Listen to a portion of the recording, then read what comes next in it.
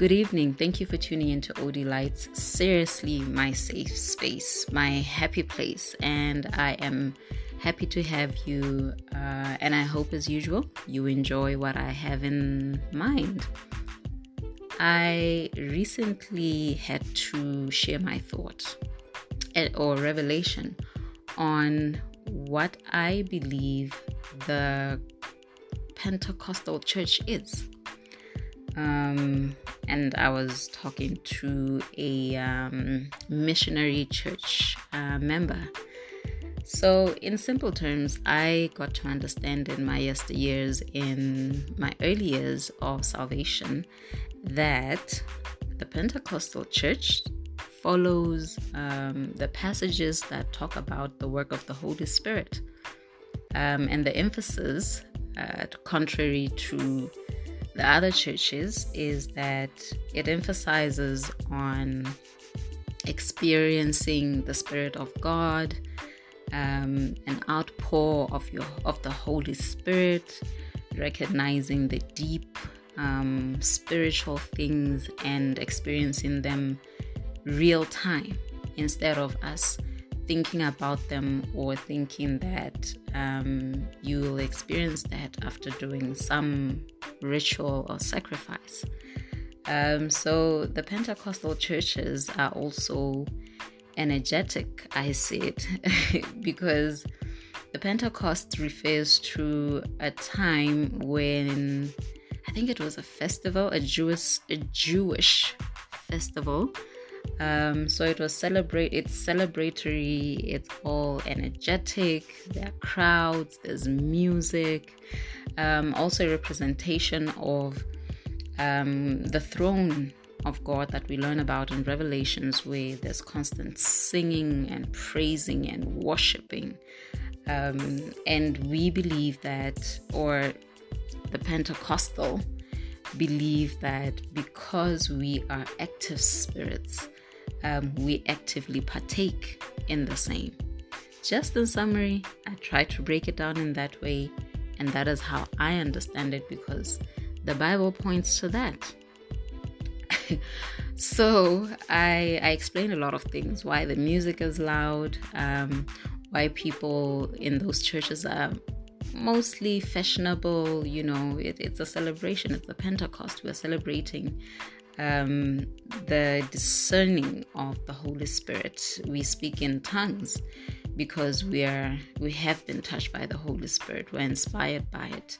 It's us praying and worshiping in spirit and in truth, as we have learned. There's a lot more that I have revelation regarding this whole thing, but I just kind of summed it up that way, including ways in which I know that's how most people see it, believe it. Some people are in Pentecostal churches, but they don't even know why things are done the way they're done. Anyway, so I then remembered something, and I felt so bad for myself that I have stopped doing this for a while. And I've taken up the challenge, I'll call it a challenge, to get back at it, because it's part of the journey, and I have faith and belief in it, because it has worked. Or not that it has worked as if I was testing it, but I am living proof of it. Many of us are. So I remembered this thing that happens at these churches, that when I learned, because I was from a different denomination altogether, so I had to learn. I had to get used to a lot of things. But when God has chosen you to be in that atmosphere, you are there, and everything just works out together for the good. So I remembered that in the Pentecostal church, there's a lot of I don't know what to call it, but when the pastor says, tell your neighbor this, tell your neighbor that, declare this, repeat after me. I don't know if they know why they do that, but I remember some years ago I had a revelation about this, And it blew my mind. I'm now so happy to have the Holy Spirit just drop that in my spirit. I'm like, oh, wow. So I learned that we tell our neighbor what we tell them because it's by design.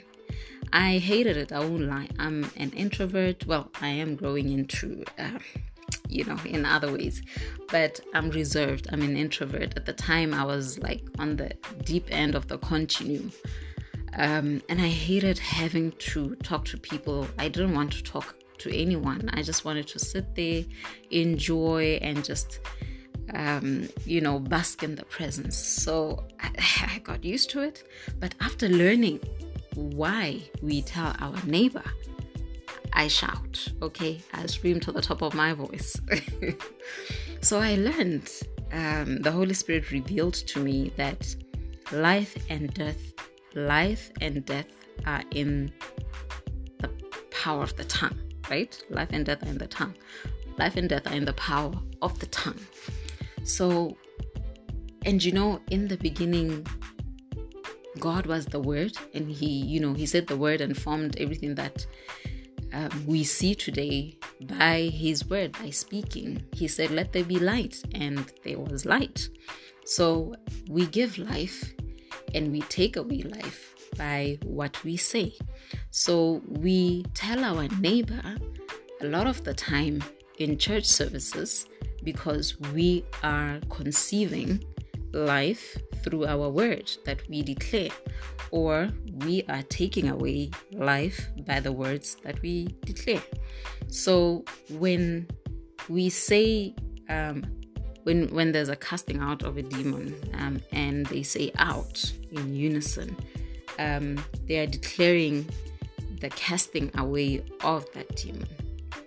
When you say, I am blessed, or the Lord is good all the time, you are basically given life to that promise. You are given light to that truth. You are given life to a declaration. And I was reminded of another scripture when all of this was unraveling inside of me that says, I give you the keys of the kingdom of heaven. Whatever you bind on earth will be bound in heaven. Whatever you loose on earth will be loosed in heaven. Thou shalt also decree a thing, and it shall be established. That is the revelation that I got. An introvert doesn't speak. An introvert keeps to themselves. A reserved person keeps to themselves. Or an extroverted person who talks a lot, whatever. Usually, out of 24 hours, we are not saying things that are life-giving. So when you do go to church, the pastor, the Holy Spirit, God is giving you a chance to declare and decree a thing upon your life. And watch this. When the other scripture says, when 2 or 3 are gathered, He's in our midst, So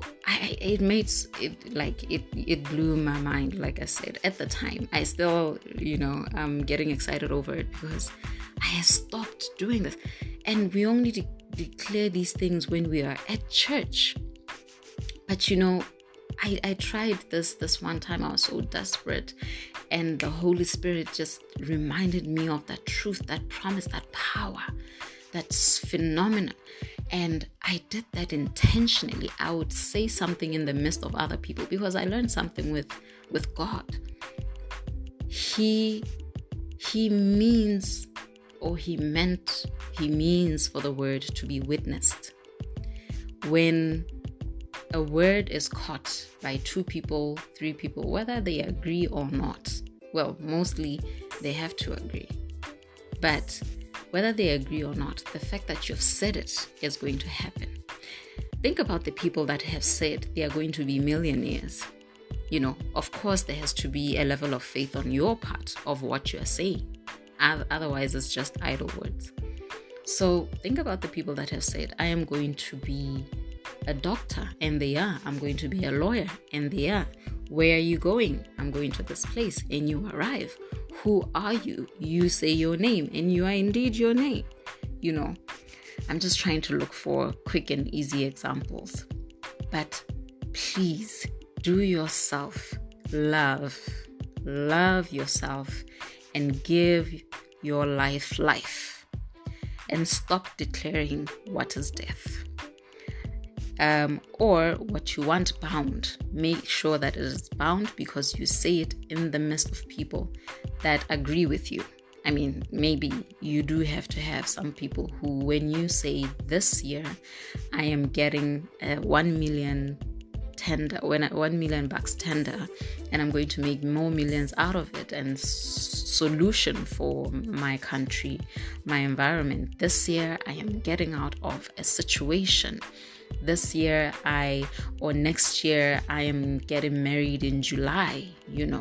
Say it so that it is bound. Decree it so that it is established.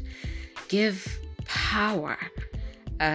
Let the dry bones have life because you have spoken over it. If it was only thought of, if it was only written, but never believed in the heart and never spoken and decreed upon one or two that are gathered, it may take a little while.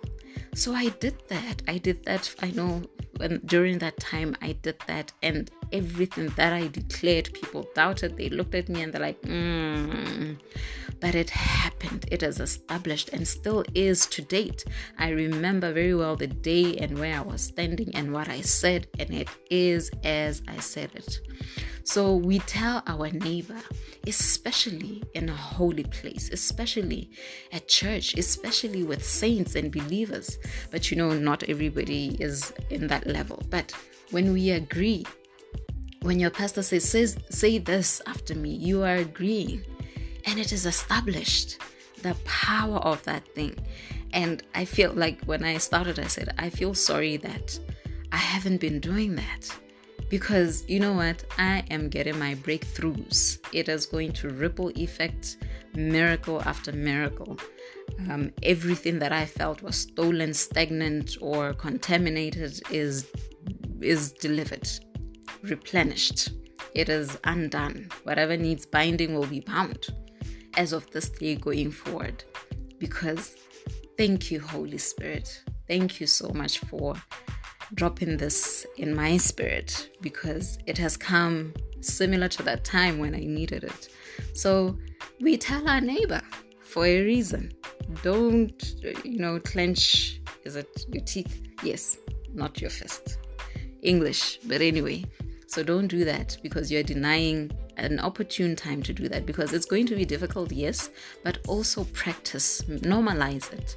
When you're with your family, when you're just the two of you with your friend, make sure you take advantage. If you've been sitting around by yourself and you see people, they are people. I see people. I need to be declaring things because my words need to be witnessed. My words need to be decreed. And a decree is usually told to people. You don't, I think you can, but you get the gist. You don't just decree a thing. You don't make a law or an announcement to yourself.